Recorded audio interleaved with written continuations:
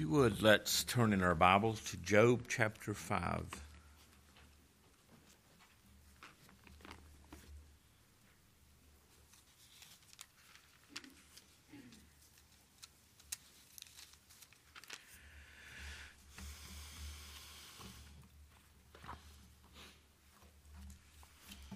We'll begin reading in verse 7.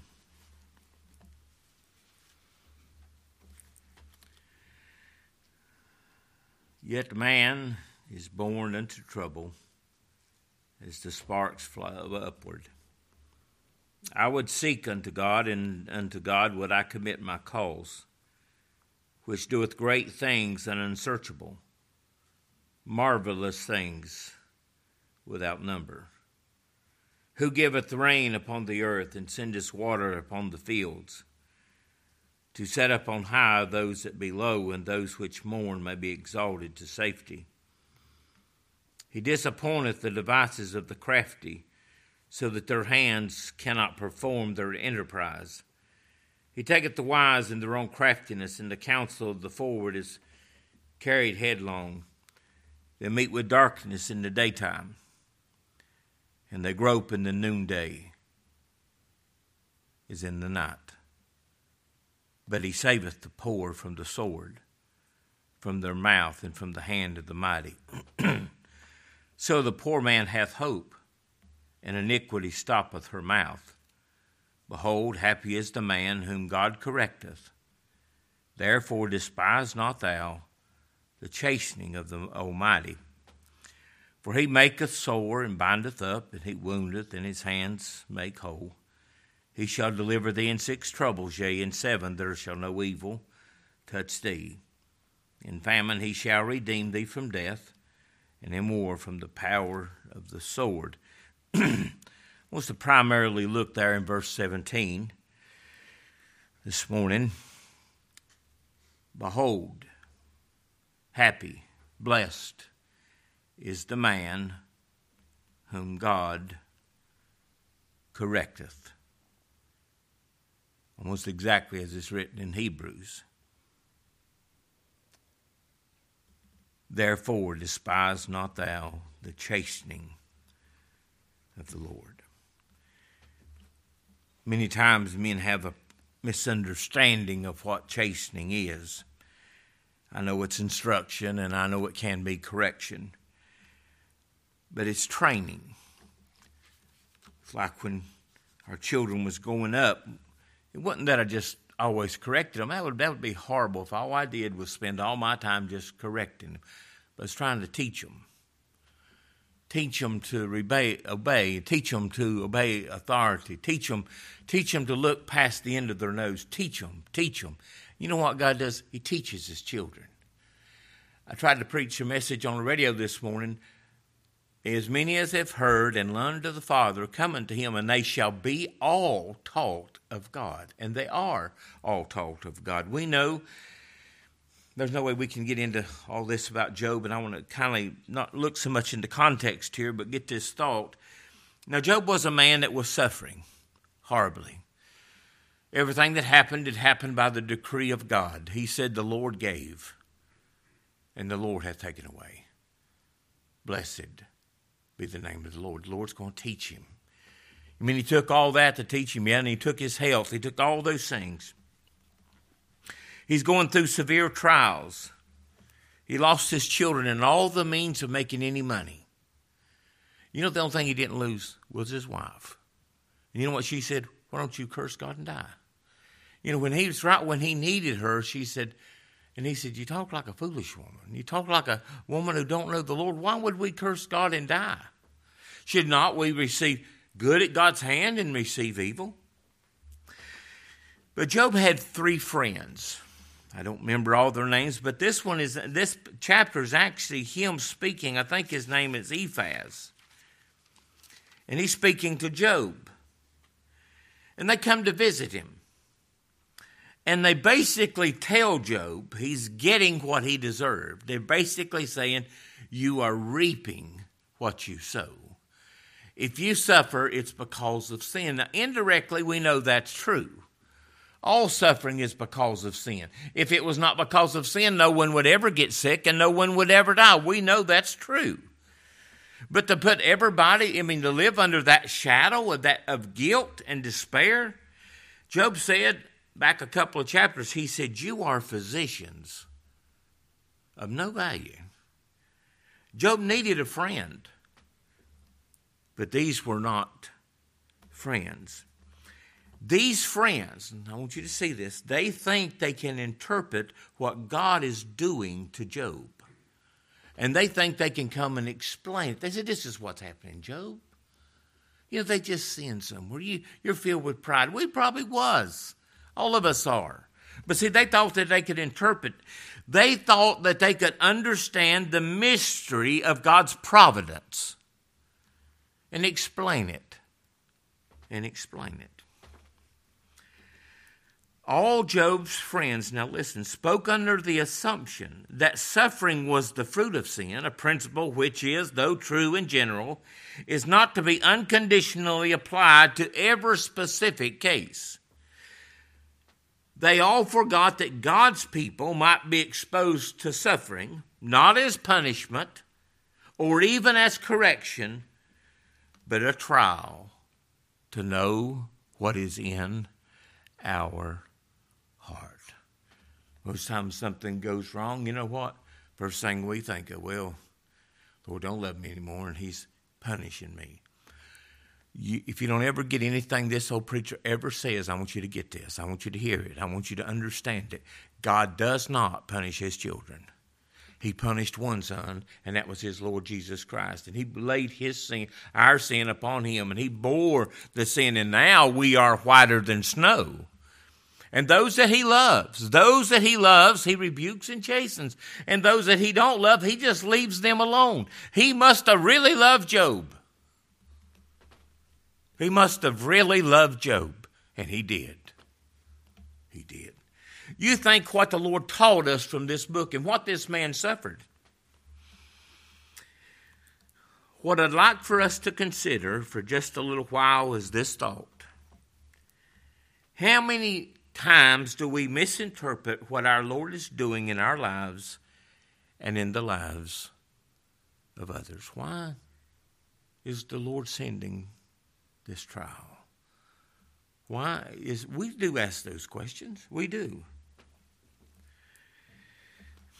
As I was considering Job and his friends and how Job and his friends both misinterpreted what our Lord was doing for Job, not only doing for Job, but doing in Job. Thoughts about the song of William Cowper come to my mind. If you would find your bulletin. I don't know if I've ever did this before. I pray this is what the Lord would have me to do. I want to take this song. It was written by maybe a poem by a man named William Cowper. A man named William Cowper. Who was this man? Well, when it was originally written, it was entitled Light Shining Out of Darkness.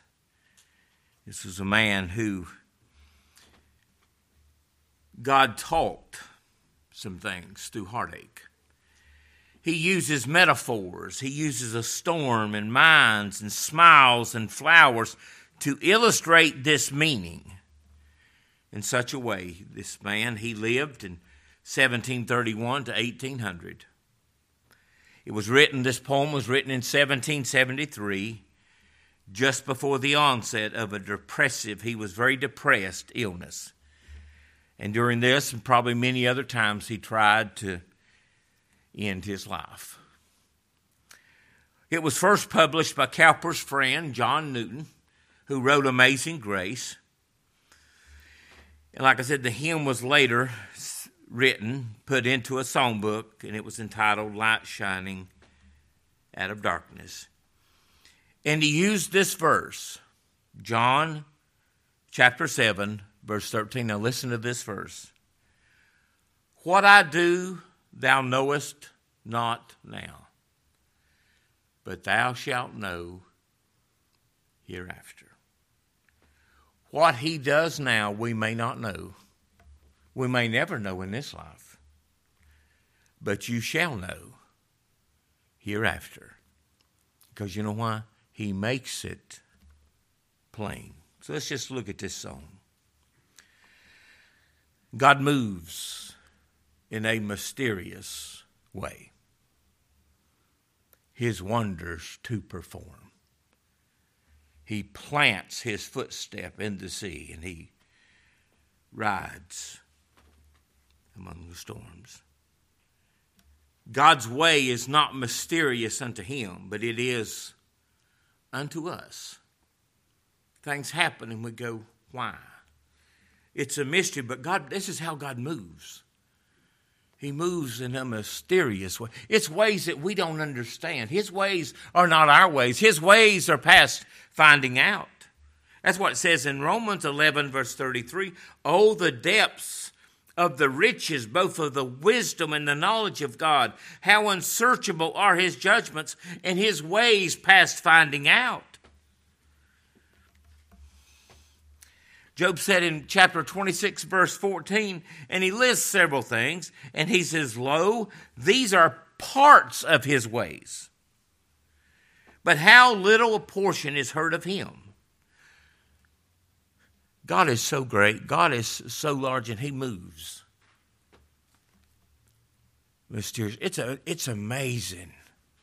It's amazing to me at times to just, you know it's God. It's mysterious. And he plants his footsteps on the sea and he rides among the storms. But it said there, his wonders to perform. I'll give you a few verses. You know, and I've mentioned this several times. Usually how a word is used in the scriptures, when it's first mentioned, it's the law of first mention. How it's usually first time it's mentioned in the scriptures, it's how it's used all the way through the scriptures. And I thought this was interesting. He said in Exodus 3, verse 20, I will stretch out my hand and smite Egypt with all my wonders. And he did. You imagine they had been in there for 400 years and God's going to display. He's going to move. God's moving. I'm going to deliver my people. And he displays all these wonders for everyone to see, which I will do in the midst thereof. And after that, he'll let you go. Exodus 15:11. Who is likened to thee, O Lord, among the gods? Who is like thee, glorious in holiness, fearful in praises, doing wonders? And Job said in chapter 9, verse 10, which doeth great things past finding out, yea, and wonders without numbers. His wonders. He's not trying to perform his wonders. Everything that's happening is a wonder.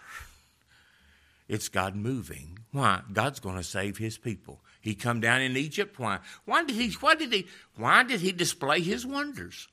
Why did he display his power? To save his people. Why did Cowper or Cooper, his wonders to perform? He had experienced something in his life about the wonders of God, that God would ever show mercy to a sinner like him. That's wonder. Astounding. He plants his footstep on the sea and he rides upon the storm. Turn with me to Matthew chapter 14.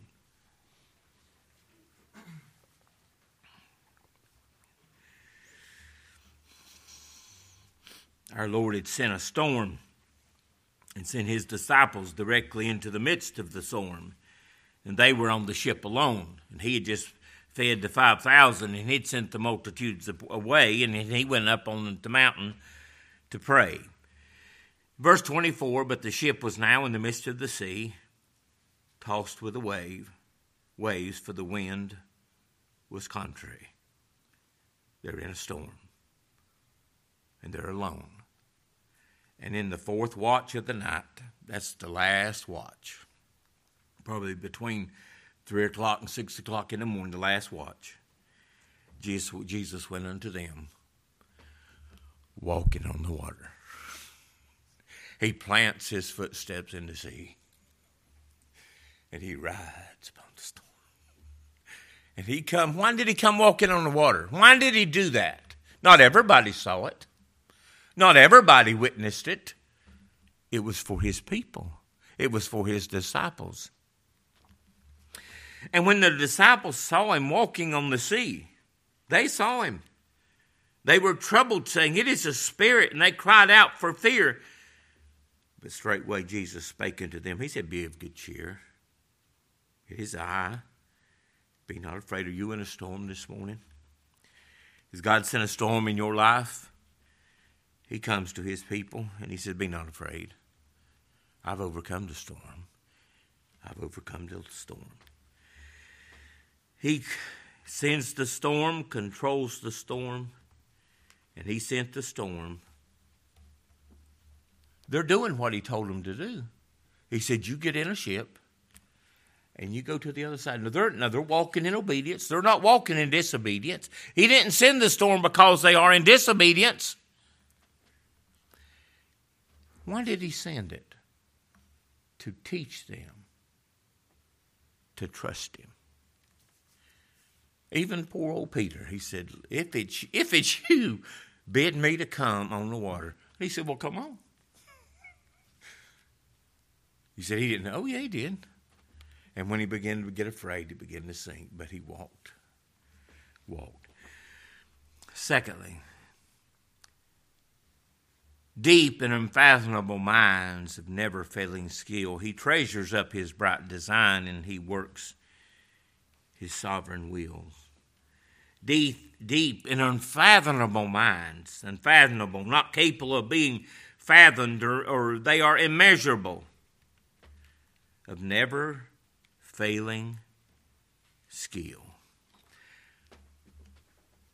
Our Lord fashions his stones, his people, to fit his purpose.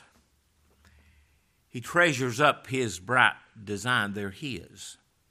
You imagine just material things that are hid in this earth. They're his. He treasures up his bright designs.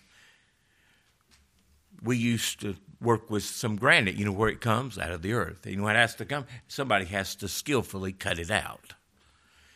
Whether it's a piece of granite, whether it's a piece of gold, whether it's a piece of silver, whether it's a diamond mine, whatever it is, unfathomable minds of never failing skill. He takes people and he fashions them according to his sovereign will.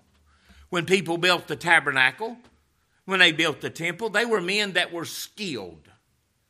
They had a skill in shaping stones and cutting diamonds. It's just an old piece of rock till you cut it. And not just anybody can cut it. Our Lord is skillful in making his people. Do you know that every stone in the temple was cut in a quarry? It was cut to the exact size. And when they brought it into the temple, they put it exactly in the wall. You know what God's doing? He's shaping you. Unfailing skill. Deep and unfathomable minds of never-failing skill. He treasures up his bright design, and he works his sovereign will. Here's a man, he taught something. A man named Nebuchadnezzar. Now, man, that's something. This man lived in the depths of depravity, the depths of false religion, Babylon. And I believe the Lord showed mercy to that man. I believe he allowed them to go into Babylon for 70 years to take the gospel. And God let that man walk out like a wild man. His hair growed out like eagle's feathers. His fingernails growed out like eagle's claws for 7 years. And here, listen. And after God sent him his sanity, he said, "All the inhabitants of the earth are reputed as nothing. And he doth according to his will among the armies of heaven and among the inhabitants of the earth, and none can say unto him, What doest thou?" You know what that is? What a gem. Grace taught him something. Deep and unfathomable minds of never-failing skill. He treasures up his bright designs. It's his design. And he works his sovereign will. Everything is according to his design. Everything. Everybody here this morning is according to God's design. God decreed it. God gave you a desire to be here, and he brought us here. That's his design. It's no accident we're here. His design. His design. He told Moses, he said, when you make that tabernacle, you make it after what? The pattern. Who's the pattern? That's Christ. That's the design. It's all. And he's going, you know what? Whom he did foreknow, he did predestinate. Why? To conform us to the image of his Son. That's what he's doing now. That's what he predestinated. Everything that ever happened. Everything. The third verse. Ye fearful saints, fresh courage take. The clouds you so much dread are big with mercy and shall break in blessings on your head. I could see Job say, that which I feared has come to pass. All my children are gone and everything else is gone. I have no health. You fearful saints, take heed. When God sends the storm like he did to the disciples, when they seem all alone, he comes walking on the sea.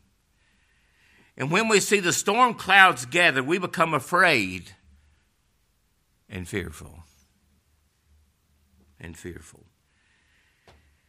We are so busy looking at the clouds, we lose sight of the one who sent the storm. He says, the clouds you so much dread. Can you imagine what Noah thought the first time it began to rain after come off the ark? Here we go again. I could see him. I know what happened last time. That's how we think. It's always the worst. But these clouds are not that he's sending a tornado, which he did allow those things to destroy his children. I understand that. But those clouds you so much dread, they're not. Why do you dread it when God's going to send a blessing? I remember Elijah. It hadn't rained in 3.5 years. Does that mean I don't even think there was probably a cloud in the sky each day? It was the sun shining, but it was just so hot and humid. And God's going to send the rain. And Elijah sends the servant out. He goes out 7 times. And he said, look toward the sea. He come back and said, I don't see anything. Don't see anything. He come back and he said, I see a cloud about the size of a man's hand. He said, you better get ready. God's sending some rain. You know what that rain was? It was a blessing. What he's saying, the very thing we dread, God uses it as a blessing. The clouds you so much dread are big with mercy, and shall break in blessing on your head. Listen in Deuteronomy chapter 1, if you would turn there, verse 27.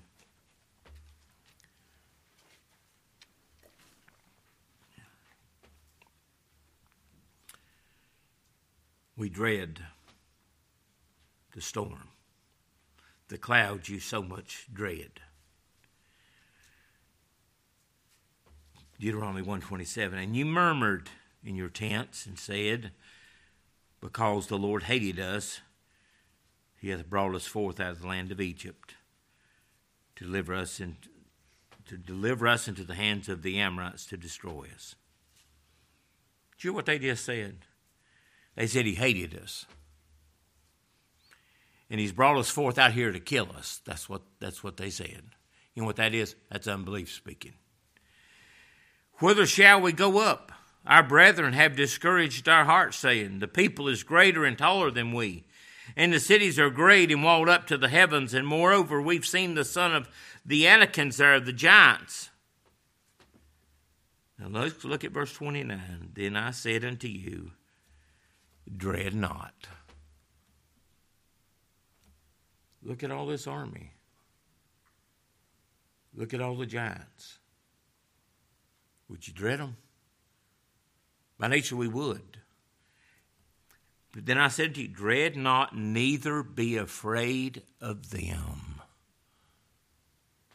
The Lord your God, which goeth before you, he shall fight for you according to all that he did for you in Egypt before your eyes. Don't you be afraid. If he sends the storm, there's a reason. The very thing you dread may be the very greatest blessing you've ever had in your life. Really. See how we misjudge things? You know how you interpret providence? Well, not now what God's doing. We look back and we see everything that God allowed and everything we went through to bring us to where we are right now. Like that story I told you this morning. I'm really almost embarrassed to tell that, but it happened. He allowed me to see religion and go through those things and experience those things. Why? To teach me. And I look back and I see God's hand in every bit of it. Every bit of it. And some of the things that I dreaded most turned out to be some of the greatest blessings. And that's what he's saying. The clouds, you fearful saints, fresh courage take. You will dread these things. They are big. Why would you dread them when they're big with mercy? And shall break in blessing on your head. Now listen to verse 4. This is what Job's friends were doing. Judge not the Lord by feeble sense, but trust him for his grace. Behind a frowning providence, he hides a smiling face. We are so prone to misjudge what our Lord is doing. We try to figure it out with our senses. Our Lord, like I said, was punished for our sins. Job's friends thought they knew what God was doing to Job. Job's friends forgot that good men might be exposed to suffering, not as punishment or as correction, but as trials. All things, not just some things, all things, work together for good to them that love God, to them who are the called according to his purpose. Don't misjudge him of feeble sense. Trust him. How do we trust him? We trust him by faith. How do you have faith? He gives it to you. But he will increase your faith. So what does he do? He puts you in trials. And he teaches you what? And he has to keep teaching us to trust him. Well, how can you imagine us all standing there?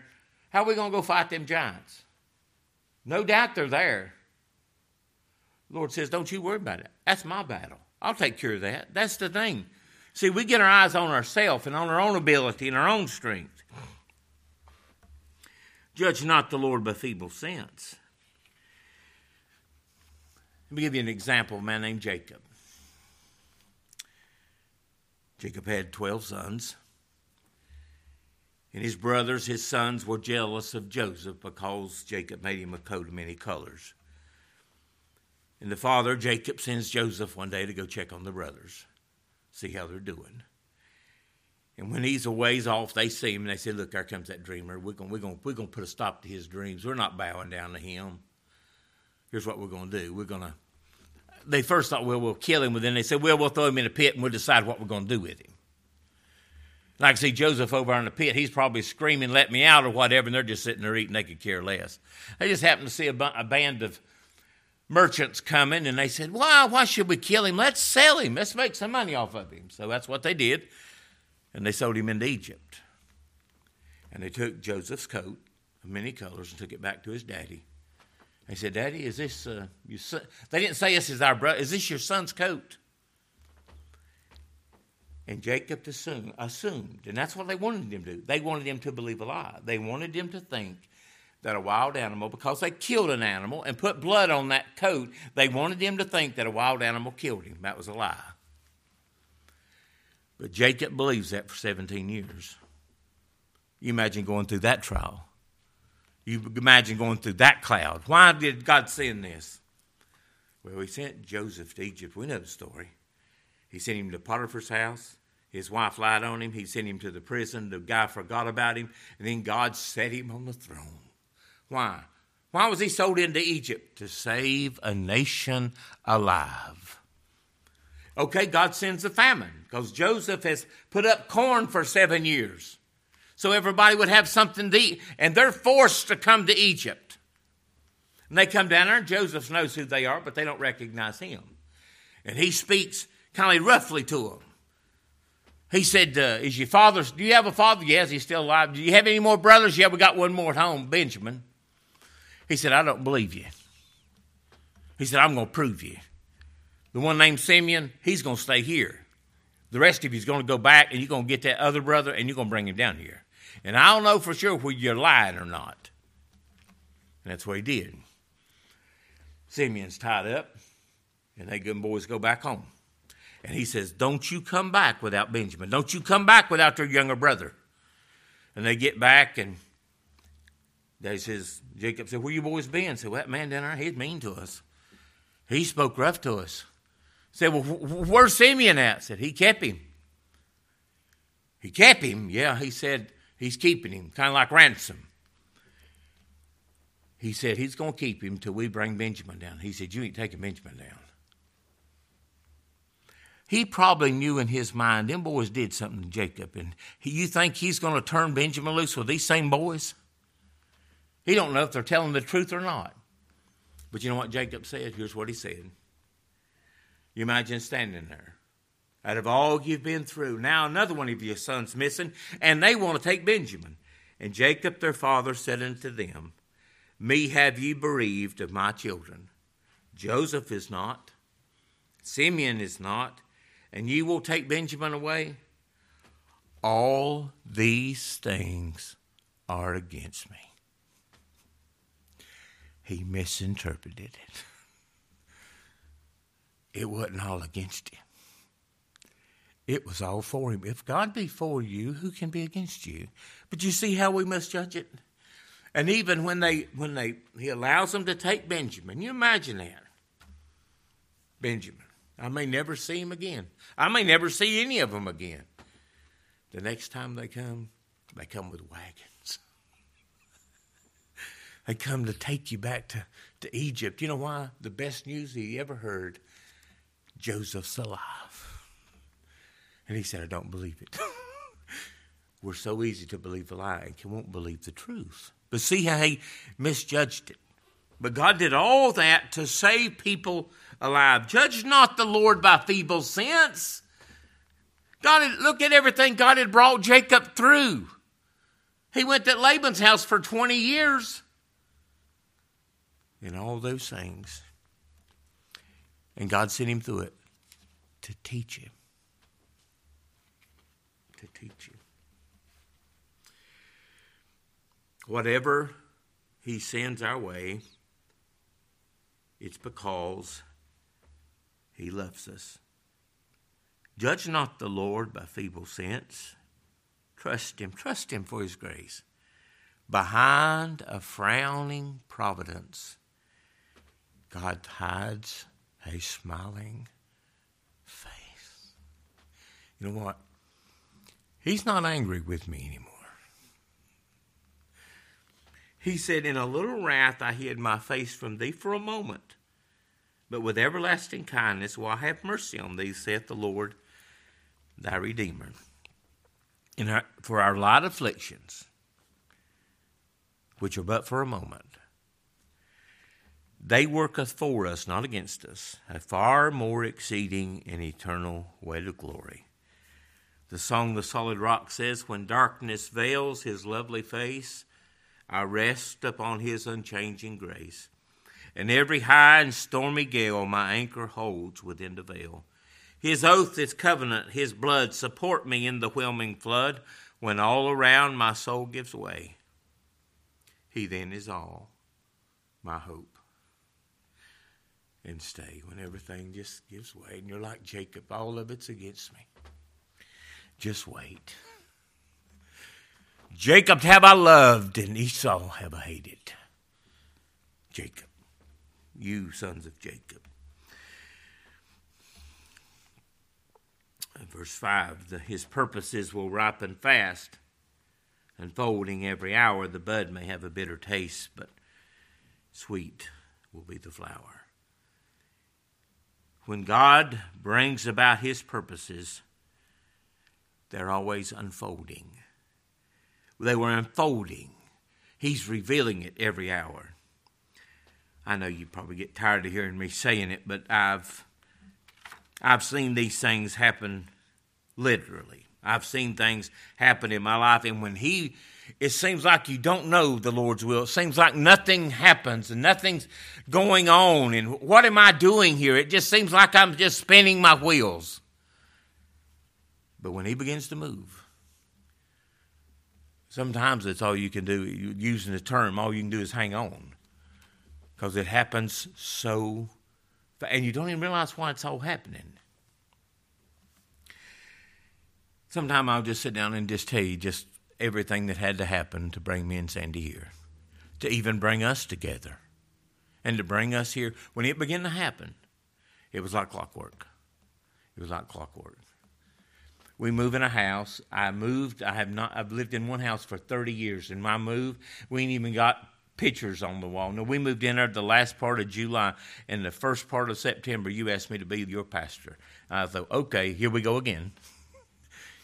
Last thing we moved in, Sandy had a piano, and you know how heavy a piano is. I slid that thing in there, and I'm just wore out, broke my leg stepping off the truck. And I said, boy, that's the last time I'm moving that thing. And it's like a little voice whispered in my head, really? And you know, the last thing we moved into the house was that piano. And I moved it about 3 or 4 times. But what I'm saying is it happened.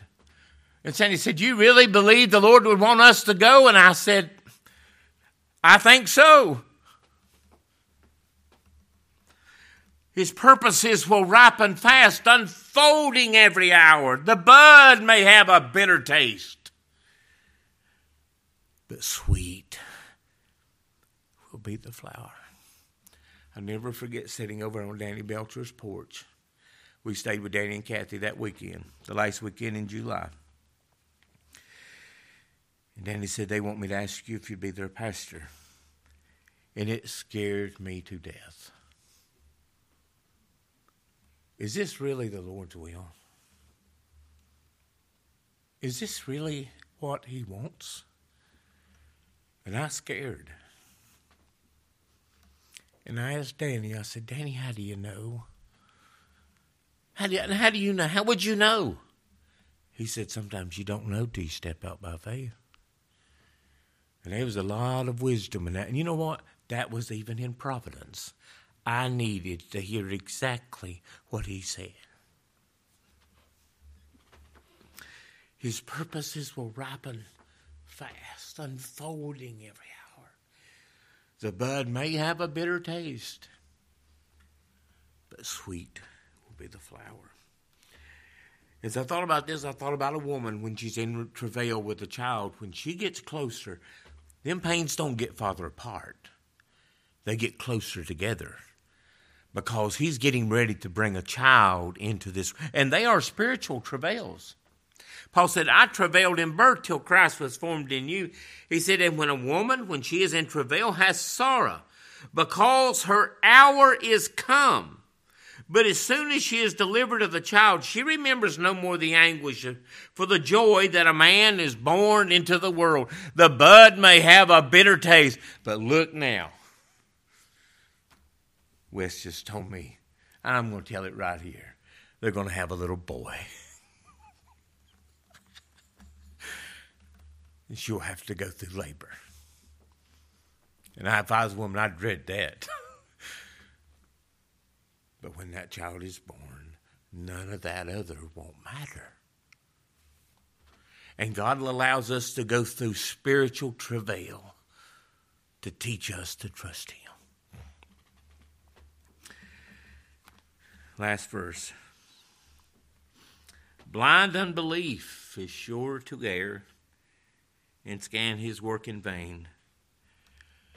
God is his own interpreter, and he will make it plain. We may not understand it in this life, but I think one day, he said, in the ages to come, he will show unto us the exceeding riches of his grace. He may say, Mike, you remember that right there? You remember when you went down there and applied for a job? You just thought you was looking for a job. I had something else in mind. You remember when you did this? Remember when that happened? Remember when you did this and if that hadn't happened, this wouldn't happen? You remember all that? Yeah. I did that. Who did it? God did it.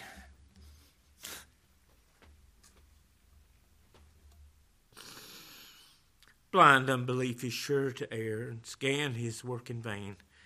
God is his own interpreter, and he will make it plain. Unbelief in Jacob thought everything was against him. Unbelief will always misinterpret what God is doing. God explains. He says in Job 33:23, if there be a messenger with him, an interpreter, one among 1,000 who shall show unto man his uprightness. Let me show you an example. Turn to Acts chapter 16.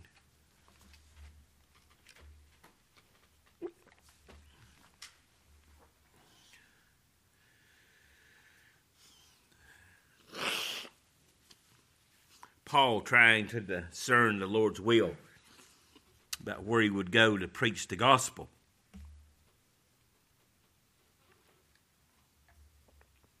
In verse 6 of Acts 16, now when they had gone through Phrygia, in the region of Galatia, and watch this, and they were forbidden of the Holy Ghost to preach the word to Asia. They will one day go to Asia, but not right now. It's not God's will. After they were come to Mysia, they assailed to go to Bithynia, but the Spirit suffered them not. They said, we'll go to Bithynia. And they, passing through Mysia, came to Troas, and a vision appeared unto Paul by night. There stood a man over in Macedonia and prayed him, saying, come over into Macedonia and help us. I don't think before that they'd even considered Macedonia. They were thinking about Asia. Come over and help us.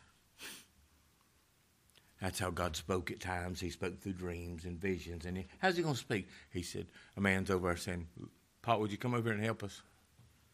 We need some help. What kind of help did they need? They needed the gospel. And he prayed, saying, come over into Macedonia and help us. And after he had seen the vision, immediately we endeavored to go into Macedonia, assuredly gathering that the Lord had called us for to preach the gospel unto him. Now, he says, this is what God's will is then to be done. Verse 11, therefore, loosing from Troas, we came with a straight course to Samothracia, and the next day to Nicopolis, and from thence to Philippi, which was the chief city of that part of Macedonia. It was the capital and a colony, and we were in that city abiding certain days. Well, God sent us here. Where are we going to preach the gospel at? I mean, there ain't no churches here. There ain't no synagogues here. Where are we going to go preach the gospel? And on the Sabbath day, we went out of the city. He had to leave the city. There was nothing in the city. That city's a picture of religion, just deadness. And went out by a riverside where prayer was wont to be made, and he sat down and spake unto the women, which were resorted thither. Just, Jeffy goes out and finds some women just sitting there by the riverside, just maybe discussing the Bible or something, maybe just meeting to pray. And Paul just happens to come. And I could see him say, can I just sit down and talk to you ladies? You go, well, this is what Lord wants. Yeah, that's what this is why he sent him here. Now watch. And a certain woman named Lydia, a seller of purple of the city of Thyatira. You know where Thyatira was at? In Asia. This woman's a seller of purple. She's just there on a business trip. She's there selling purple.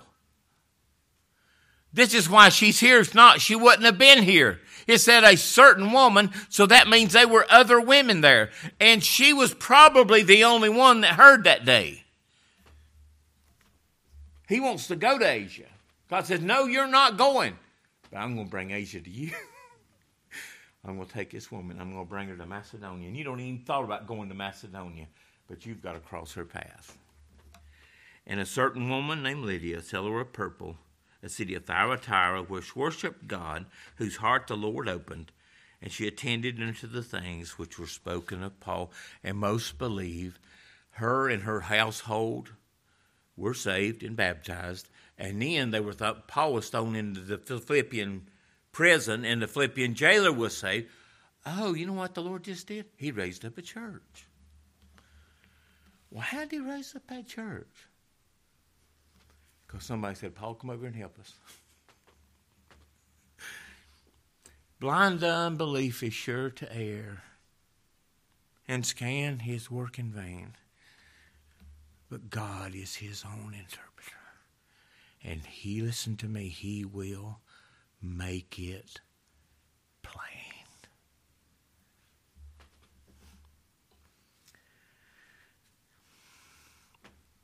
He will one day interpret everything to us, and he will make it plain. Let me read you a couple of verses in closing. After Jacob dies,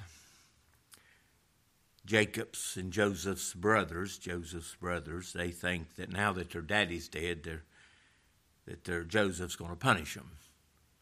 Joseph then showed them mercy, and he's been kind to them for years. Why would they think that? Why would they misinterpret and think, well, now he's going to get them. Now he's going to turn on them. They thought it was just because of Jacob that he showed them mercy. Oh no. In Genesis 50, verse 20, but as for you, you thought evil against me. When you sold me into Egypt, you had evil intents. That's what you wanted to do, and that's what you did do. Here's the word but again. But God meant it for good. Did he make it plain? You just think about that for a minute. Go home and you just think about everything that Joseph went through. And we see that every step he took, God ordained it. God's going to save a whole generation. And the only reason we even know about Egypt is because of Joseph. You meant it for evil. Let me tell you this. I don't know what you're facing. They don't mean it for your good. They mean it for evil. If they could, they'd just destroy you. But God means it for good. The heart of a king is in the hand of the Lord. He turns it whichever way he'll have it to go.